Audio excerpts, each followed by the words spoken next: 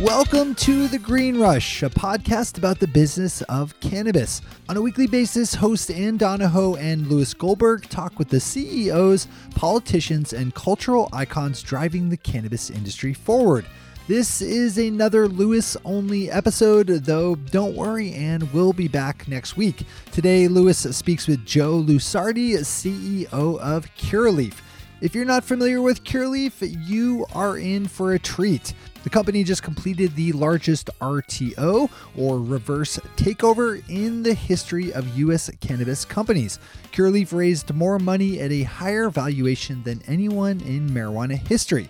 Joe's been involved in the business for a long time, and his stories, along with those of Curaleaf, are fascinating.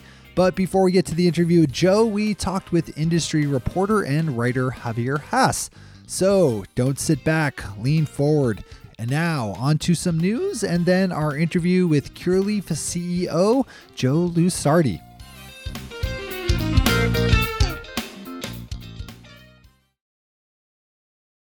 So Javier, yeah. What is the biggest story, or what is the biggest thing that we're all missing that we should all be paying attention to? Well, there's a few things. It's hard to pick just one. One of my favorite stories from last week was a poll that came out of Gallup. And take into account, this is not a poll conducted by a liberal media outlet or a pro-cannabis lobbying group. This is, a very well-known, very well-respected polling agency that has been around for decades. And their latest poll showed that 66% of Americans now support legalizing marijuana.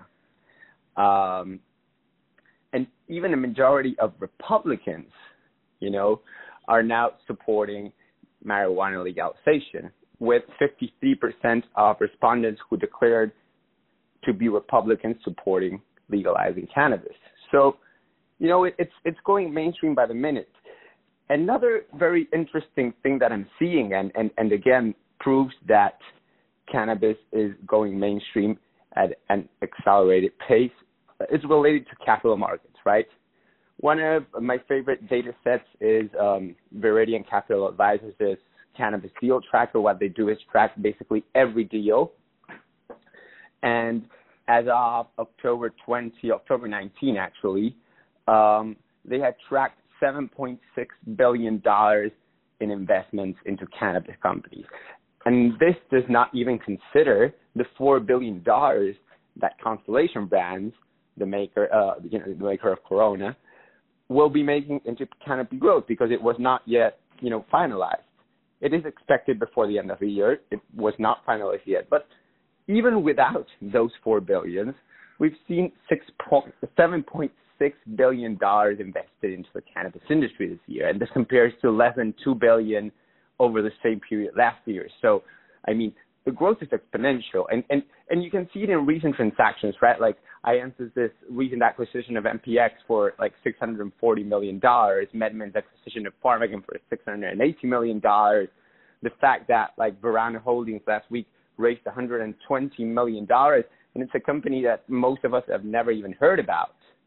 And of course, the biggest story in relation to capital markets and cannabis going mainstream is that big cannabis companies making a debut in huge stock exchanges like the New York Stock Exchange.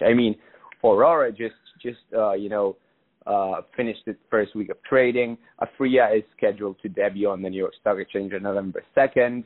Curaleaf debut in Canada on Monday with a $4 billion valuation. It's, the numbers have become astounding, something that most people would have never even imagined a couple of years ago, right? And there's a lot I cannot say, of course, but expect at least 5 or 6 more big IPOs coming before the end of the year. Some of them are known, like Acreage Holdings. Some others are not of public knowledge yet. But if you pay enough attention to the industry and look at the bigger players, expect most of the big companies going public sometime in the next couple of months, I'd say. And those who haven't, next year, probably most of them will. I mean, it's one of the best ways to raise cash right now with valuations going crazy. Many of them not even based in fundamentals, just, people speculating on the potential of the industry or on the fact that, many of these companies could become acquisition targets.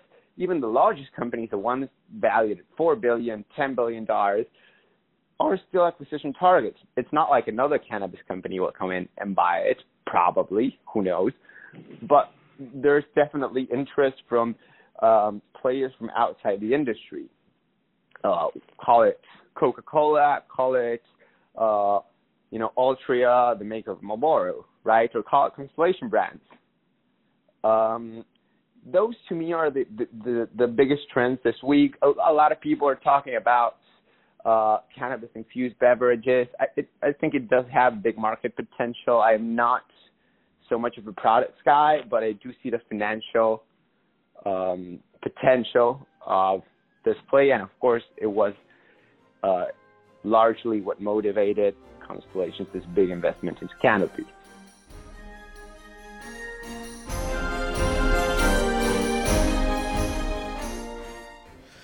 So, Joe, congratulations. Thank you. You just completed what looks like the largest raise in U.S. cannabis history, a $400 million RTO on the Canadian Stock Exchange, which is equivalent to about $520 million Canadian.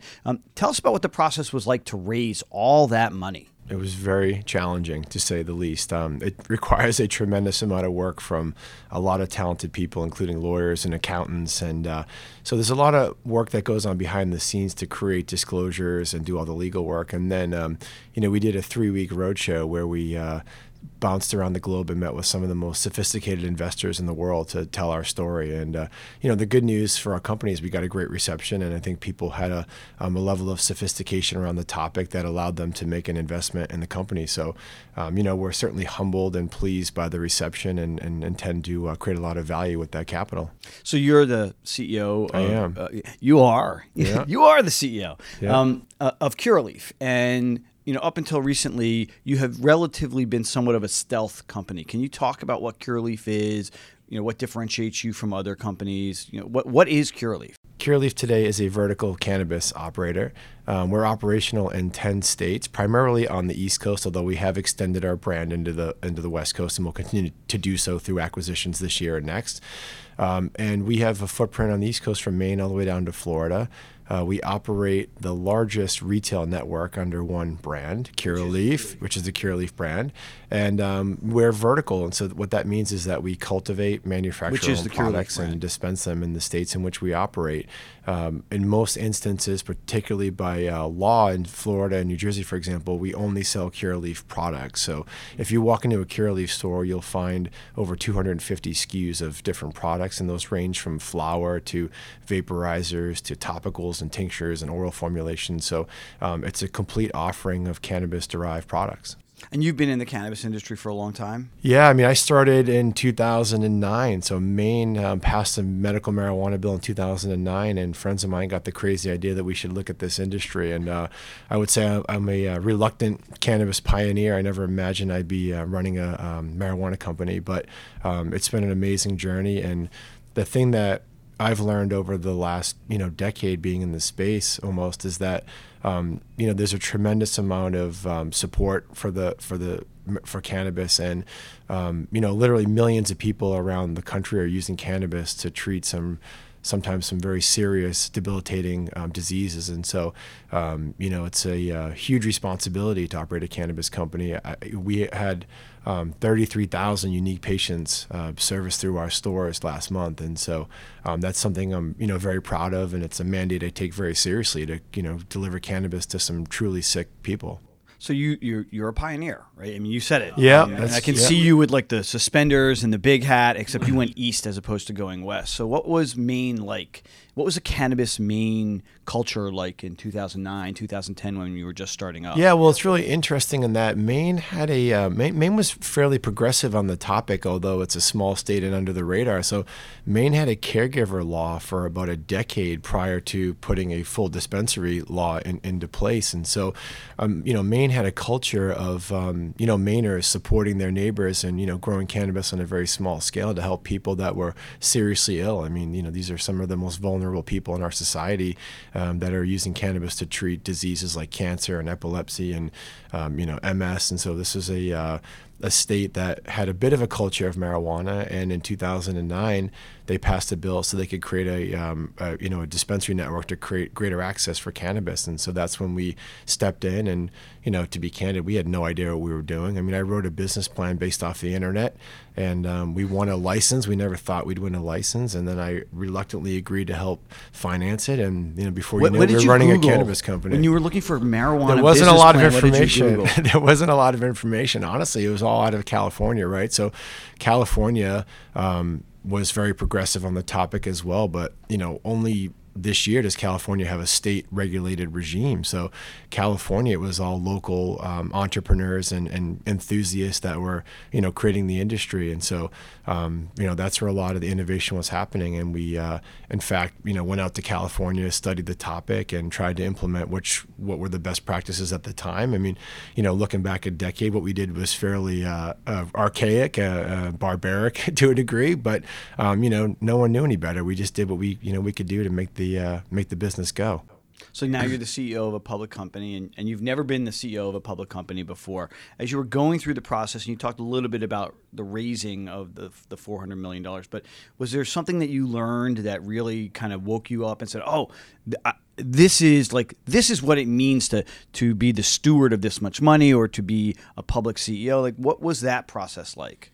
Well, I mean, it's certainly a huge responsibility. As you said, Curaleaf was, I don't want to say in stealth mode, but we were a private company. We were capitalized. And so we were able to, go about doing our business without the responsibility of having to make public disclosures and be under a microscope. So I think that, certainly my role is going to change. And it's a big responsibility, as you point out, to, have that amount of money and put that to work responsibly and to create shareholder value. So that's what we intend to do. But, I think that from the RTO perspective, it was the fastest way to get to the capital markets, and it allowed us to go tell our story and take in money that will allow us to create value and extend our business into other states that we find attractive. We will put to work about $80 million over the next 12 to 14 months into our own organic growth, and that's infrastructure, building, cultivation centers, manufacturing, more retail locations, and then the rest of that money we're going to put to work into accretive M&A. So we've got a pretty full M&A pipeline. The environment for M&A is still quite good. This industry is very fragmented, and so state by state, you have entrepreneurs starting businesses that will never achieve the scale of Curaleaf, and so a lot of times it's logical for them to fold their operations into a bigger enterprise. And so that's what we intend to do, is get out on the road and make acquisitions that are creative and create value. So back in 2009, you guys were starting this up in Maine.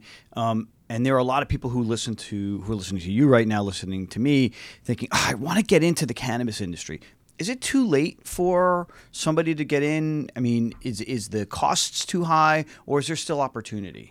I mean, I wouldn't say it's too late. These are, in my opinion, still early days of cannabis. If you think about, industry estimates, ArcView, for example, projects the industry to be a $75 billion industry, and only $11 billion of that is regulated today. So there's a lot of headroom between 11 and 75 billion for people to get into the space. And, there's 31 states that now have medical marijuana programs, but certainly there's more states to come, and, adult use will unfold over the next couple of years. So no, it's not too late to get in, but, certainly the level of sophistication of the operators is increasing every day. And I think that, you have to recognize that having scale will be important to create a national brand. And so I think that, like most industries, over, an intermediate time horizon, 3 to 5 years, the bigger, multi-state operators will likely, I don't want to say dominate the space, but be. Yeah, I mean it'll be like the Barnes and Nobles versus the independent booksellers, right? You'll have the big chains that are out there that everybody's going to know, and they're going to trust Curaleaf from a retail perspective. They're going to trust the product, but they may also go to their local dispensary because they have a unique brand or a unique strain that they want to try. Is that what you're saying? Yeah, I think that's right. And I mean, another analogy could be alcohol or beer, for example. So you could have, mass market brands, and then you might have, craft breweries, right? And you could have craft, and you likely will have craft cannabis. We've already seen that. So you have a lot of boutique growers that are growing some really high quality cannabis. And I think that's certainly a segment of the market that will continue. So, this is a big industry, and there's a lot of space in it for a lot of people to participate in. So, I think that should be, we certainly I wouldn't dissuade anybody from jumping in. It's still early days for sure.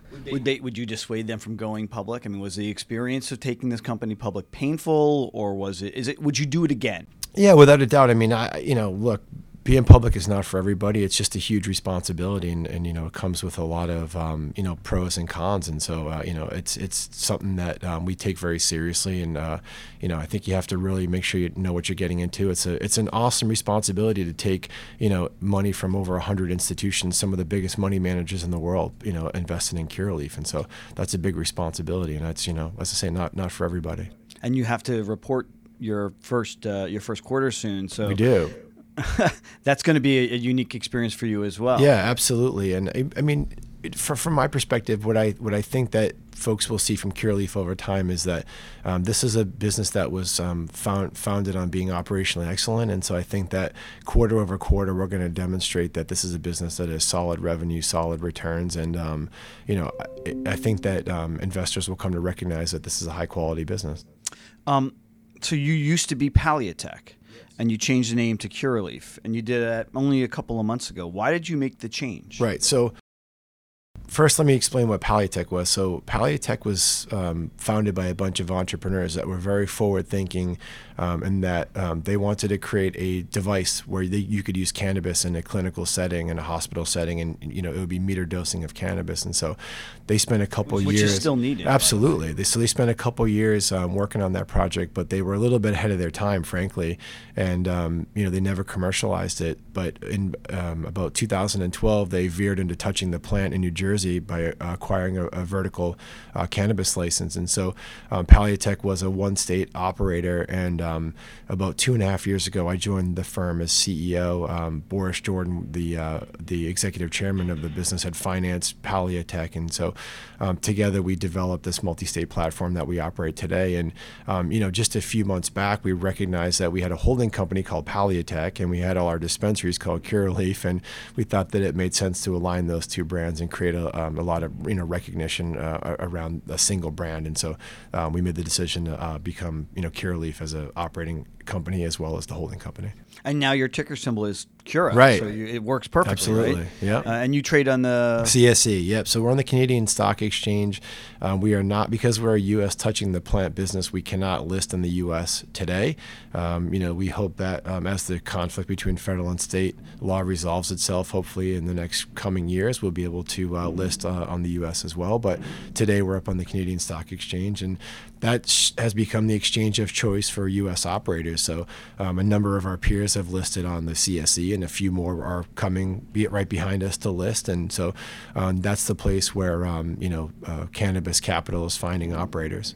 So we're recording this on October 30th, and you started trading yesterday. And while I don't want to get all deeply into prices of stocks, it would be not realistic to acknowledge that since October 17th, the day that Canada, formally went adult use, there's been a huge sell-off in the cannabis stocks. We've seen 30, 40% for some shares.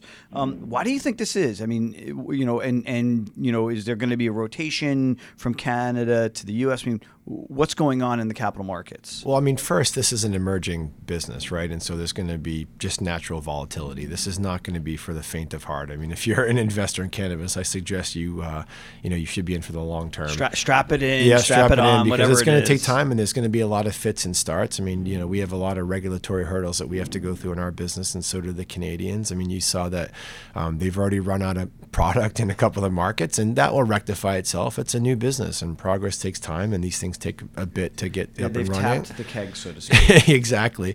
But, I think that there's a lot of enthusiasm for cannabis investing in stocks. And I think maybe sometimes it's, irrational enthusiasm. And I Rational think exuberance, right? Right. And so it's possible the Canadian stocks were a bit overheated. I mean, those guys have a huge valuations, and they've got to deliver earnings to justify those things. So, we'll see what happens. But from our point of view, we started trading on Monday. It's our first day of trading, not our last. And so it probably wasn't the best day to go public. Our peers shed 15 to 20% of their value on the first day. So, but we think that we'll continue to deploy the capital that we've raised and create value. And so I think that in the long term, Curaleaf is going to be a great stock to own. Me too, by the way. So you have stores in mostly limited license states: New Jersey, New York, Connecticut, Massachusetts. Why not pursue opener? I speak pretty, don't I? But more open states like Nevada or California or Oregon, or is that part of your strategy? Well, I mean, first and foremost, we're an East Coast company, right? We started in Massachusetts and New Jersey, and so. By the way, we still know how to grow pot on the East. That's right. So part of it was a function of management focus, and we're on the East Coast, and so we really focused our attention on the East Coast first and foremost.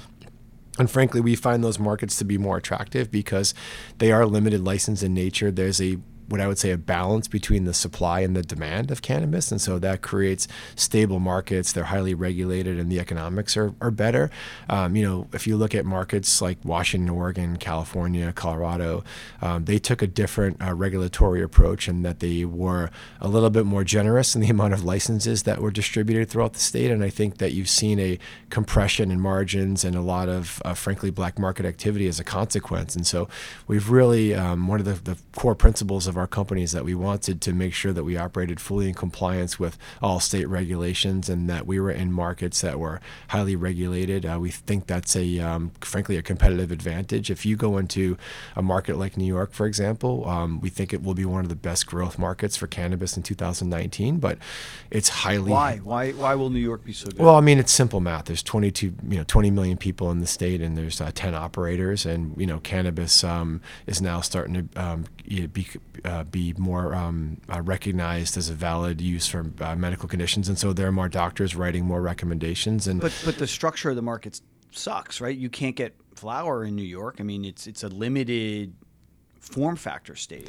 Well, I mean, I don't see it that way. I think that first, I would say that formulated cannabis that comes in oil is certainly a really high quality product. It's in many cases more predictable, and so I think that what you've seen even in just the general cannabis space is that people are gravitating away from flower and into manufactured products. I mean, 5 years ago, 100% of the sales of cannabis were flower. Today it's 50% and shrinking. So I think people are gravitating more towards formulated products. And so from that point of view, I think that New York is on trend, and I think that it's really not that much of a limiting factor. But New Jersey's the other side, right? I mean, New Jersey's only flower state. Well, New Jersey started their program, about 2012, right? And so those were different days. But, just a couple of months ago, New Jersey, for the first time, authorized the company Curaleaf to sell vapor pens, and it's already close to 40% of our sales. And so I think you'll see New Jersey gravitate more towards formulated products over time as well. And our thesis for New York is that there's 20 million people here, there's 10 operators, and we think that it's a market that's ripe for growth. And so we're actually really excited about New York as a market. And the reason why I brought up New York was to illustrate that it's a great market, but it's going to take a significant amount of capital investment. I mean, we will dump more than $10-15 million million in New York this year into infrastructure to create a business. And so, that's not for everybody. This is definitely a space where you need to have at least a level of sophistication and capital to execute on a business plan. So you have a license in New York. Where do you operate in the state? We do. So our cultivation center and manufacturing is up by Albany and Ravenna, and we have 4 dispensaries, 3 which are open today. So one up in Plattsburgh, we have a dispensary in Newburgh, and a dispensary over in Queens at Forest Hills, and our 4th dispensary in Carl Place will hopefully open in November. So I'm a Mets fan, and Queens are where the Mets play. So are I know you don't have to tell me, but are any of my players your patients? I can't disclose that, but I'm a Red Sox fan, so maybe we should just talk about baseball, and I can gloat about the Red Sox. You can totally gloat about the Red Sox yet again. So you're headquartered in Massachusetts, We are. And that state was supposed to have converted from a medical state to an adult use state. They passed a law. What the hell is going on? What's taking so long? Well, cannabis is a controversial subject, and I think that Is it? Yeah, it is. And I think we have to recognize that when people go to the ballot box and they vote for something, it sounds like a great idea. So they go and say, yeah, I'm going to vote for medical cannabis. I'm going to vote for adult use. And then I show up in your town and say, hey, I'm going to put a dispensary on Main Street.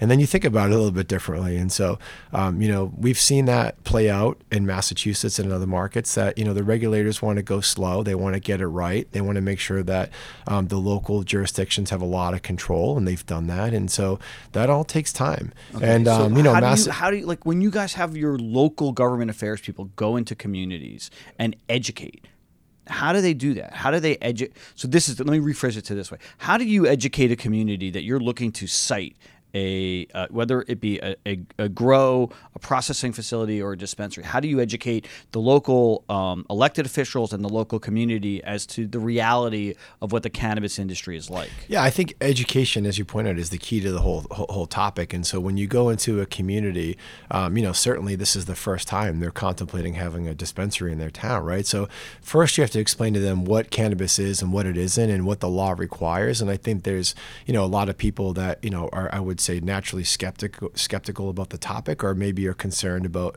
having a dispensary in their town. And so you have to basically explain to them what the industry is, how it's going to be regulated. You have to, demonstrate that, this is not going to be pointed towards minors. So everybody has to be over 21. They have to have an ID, and it's, highly regulated. And I think when you have that conversation with people, they start to understand what it's all about. And, sometimes they get comfortable with it. Sometimes they don't. But if you look at a state like Massachusetts, for example, so 50% of the towns are going to allow it, and 50% are not.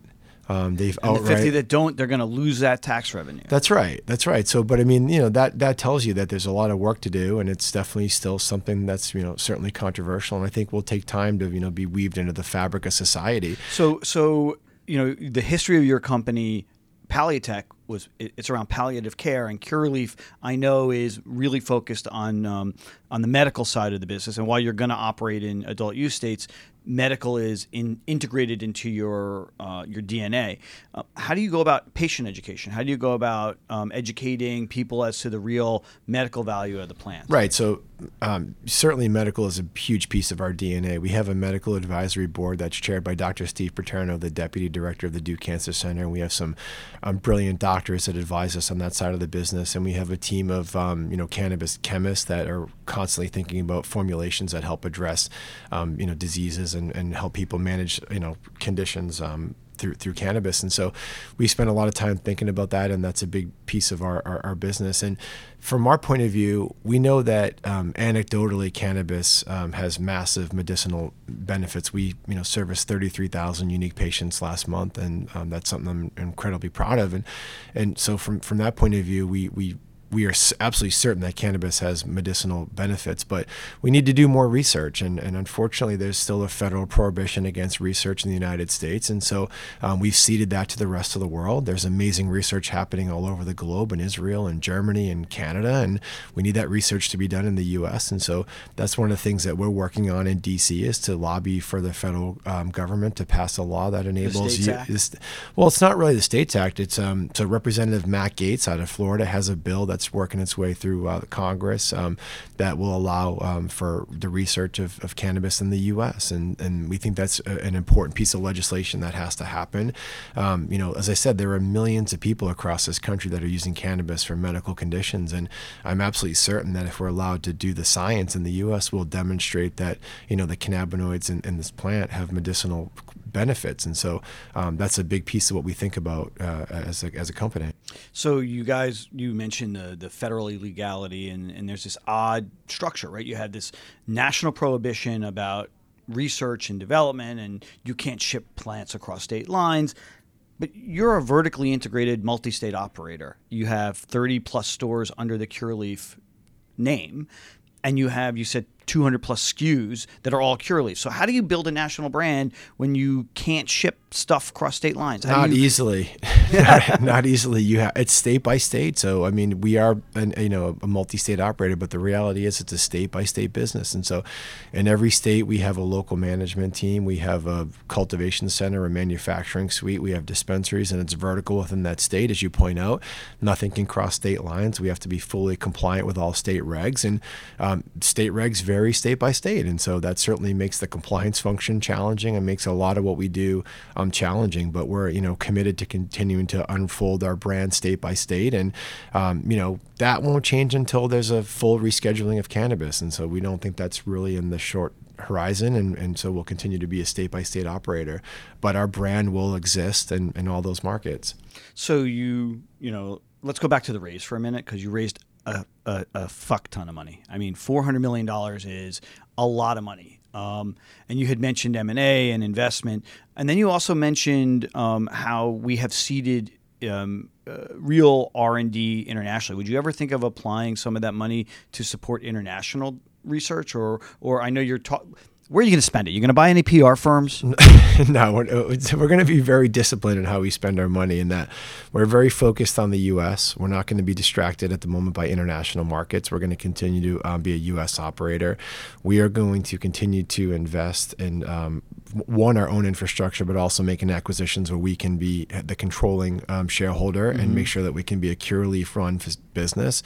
And so we'll continue to do that. And from a research perspective, I want to highlight that we are. There's one state in the country that has a very unique law. It's the state of Pennsylvania, where they have a clinical registrant program where the 8 medical schools in the state can partner with cannabis companies to do research in cannabis. And so we are partners with a medical school in Pennsylvania, and we intend to enter that state hopefully in Q1, and we'll start to do research. Q1 of 2019. Q1 of 2019, and we'll start to do research in Pennsylvania. And we think that we've got some really promising research studies teed up. One is in the area of pediatric neurological disorders, which is showing huge promise. There's many children across the country that are using cannabis for Dravet syndrome and epilepsy, and so we think that's exciting. And we're going to do another study with cannabis for pain with cancer patients. And so we're going to do whatever we can to advance the industry on the medical front. And we may not. This will take time, and it will be slow progress, unfortunately. But we're committed to making sure we do research and demonstrate that cannabis has its legitimate space in the medical field. So you're the CEO of one of the biggest cannabis companies in the world. So what is your personal relationship with the plant? To be very candid, I'm not a real heavy cannabis user. It's really not my thing. But what I would say is that certainly. So if I went you would be like, yeah, I'm good. Yeah. Well, I got to operate a company, and so it's early in the morning. It's early in the morning, so I tend to stay focused. But from my perspective, I think that certainly if you're someone that has a serious medical condition, you should look at cannabis as a potentially viable option for that. And on an adult use perspective, I think there's a lot of people that relax with a glass of wine that may consider cannabis as a viable alternative. And I certainly, if you're in a state that allows it, I encourage you to try it and see if it's your thing. And so, I think that. Well, make sure you buy it from a Curaleaf dispensary. Yeah, exactly.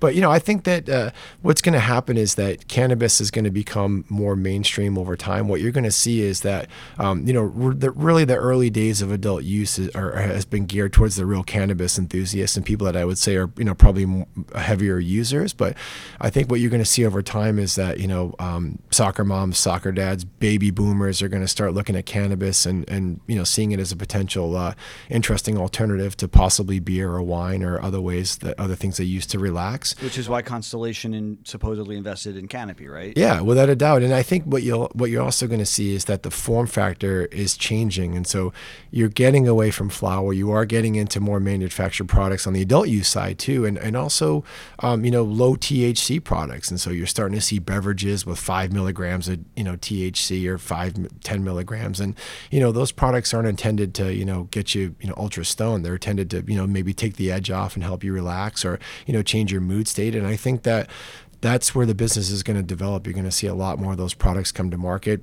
Companies, as you point out, like Constellation will innovate in that arena. And I think cannabis will continue to become more mainstream over time. So Florida is a really unique market, right? I mean, it's medical only, but it is probably the fastest growing medical market in the country. And you have a pretty big presence in Florida. Is there anything that my millions and millions of 2 or 3 fans in Florida should know about? Yeah, no, Florida is a really exciting market for us. So the market's adding 3,000 to 5,000 patients a week some weeks. As you point out, it's the fastest growing medical market, we think, in the country. We have a license in Florida that allows us to be vertical and open up 35 dispensaries. And so we're fast on our way to doing that. We will open up our 14th dispensary hopefully this week in Florida. Where? North Miami. And we will continue to lay down a significant retail footprint throughout the state to create access to cannabis. And so that's a market that we're really excited about. We opened the first drive-through on the East Coast in Florida. That got a little bit of fanfare. Where was that? In Palm Harbor. And that got a little bit of fanfare. But, if you get, is it like, do you have bud tenders on roller skates that come out to the car? It's not quite that cool. But, the reality is it got a little bit of fanfare, but we're really proud of that because, a lot of these people have mobility challenges. We have people that, it's difficult just to get out of the car and walk into the store. And so that creates a new alternative way for people to get their medicine. They can come right to the drive-through and get their cannabis. And so it's very convenient. Is it like the state liquor stores in like New Hampshire where you can drive through, and what's that experience like? Yeah, I mean, so you have to make sure you have to order ahead and someone's there to basically, but it's really about mobility, and it's really just another way for people to get their medicine that are struggling, frankly, with, a disease. And so people have responded very positively to that concept. So Massachusetts is going to change over is in the process of changing over from medical to adult use. What do you think is going to happen to the medical patients who are in any of the states that convert from medical to adult use? Do they just get different product, or what's the functional Well, it's really difference? interesting. I mean, what we've seen from other markets is that the medical patients still exist, but some of those people gravitate towards buying on the adult use program instead of the medical side. The products are, frankly, I don't want to say the same, but they're a lot of the products are similar. And what we have found is that if you think about a medical patient today, to be certified as a medical patient, you have to go to your doctor. But more importantly, for example, in Massachusetts, you have to go be on a state registry.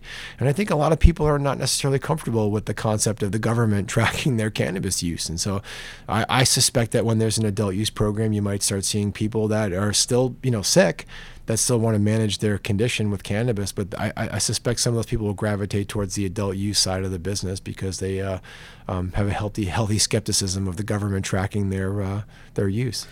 Just I want to say on this, and then I'll have one more question because I know you have to run. But you guys have a deeply consultative experience for a medical patient that comes into a dispensary now. Is that the same for when a patient comes in as an adult use, or is it just more like a transactional experience? I mean, no, I think you're right. So certainly one thing that sets us apart, we think, is that we have our format is highly educational. And so when a medical patient walks in, they generally get a 20 to 30 minute consultation so they can learn about cannabis for the first time. And then even upon return visits, we spend a lot of time educating patients on the products, the form factors, how they're using it for their condition. And so that's a big hallmark of the experience today. On the adult use side, I suspect, it will be possibly a little bit more transactional, but the reality is today we're a medical business. We're only moving into the adult use You're markets. Like 90-something%. 98% medical. So a lot of this is theoretical at the moment, but we think if once we're in the adult use side of the business, we will continue to provide an experience where people can learn about cannabis. If you look at the Curaleaf experience today, it's really about accessibility and education, and that will, I think, continue on the adult use side as well. We want to make sure that we have a format where anybody can walk in and feel comfortable and learn about cannabis in a very I would say non-intimidating setting.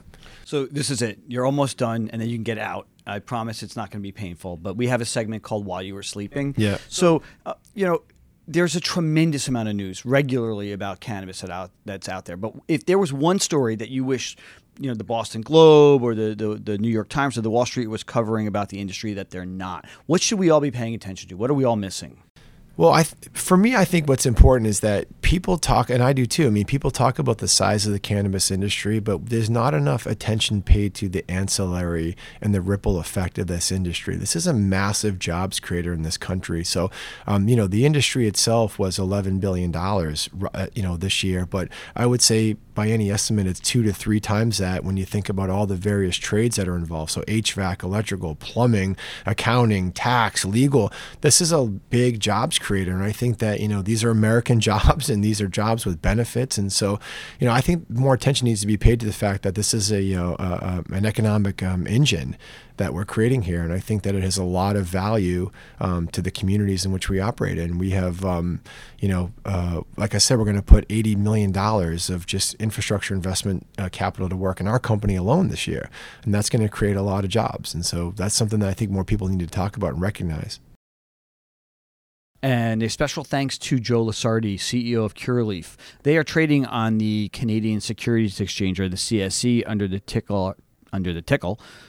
Well, I'm just going to keep rolling. So it's under the ticker, CURA. And to find out more about them, visit www.curaleaf.com, or you can follow them on Twitter at Curaleaf_Inc.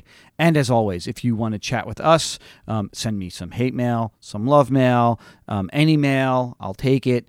You can find us on Instagram or Twitter with the handle at KCSA_cannabis, or you can drop us an email at greenrush@kcsa.com. And don't forget to subscribe to The Green Rush in your favorite podcatcher. Share this so that we can have others listen to us. And as always, that's one take, Shay. One take.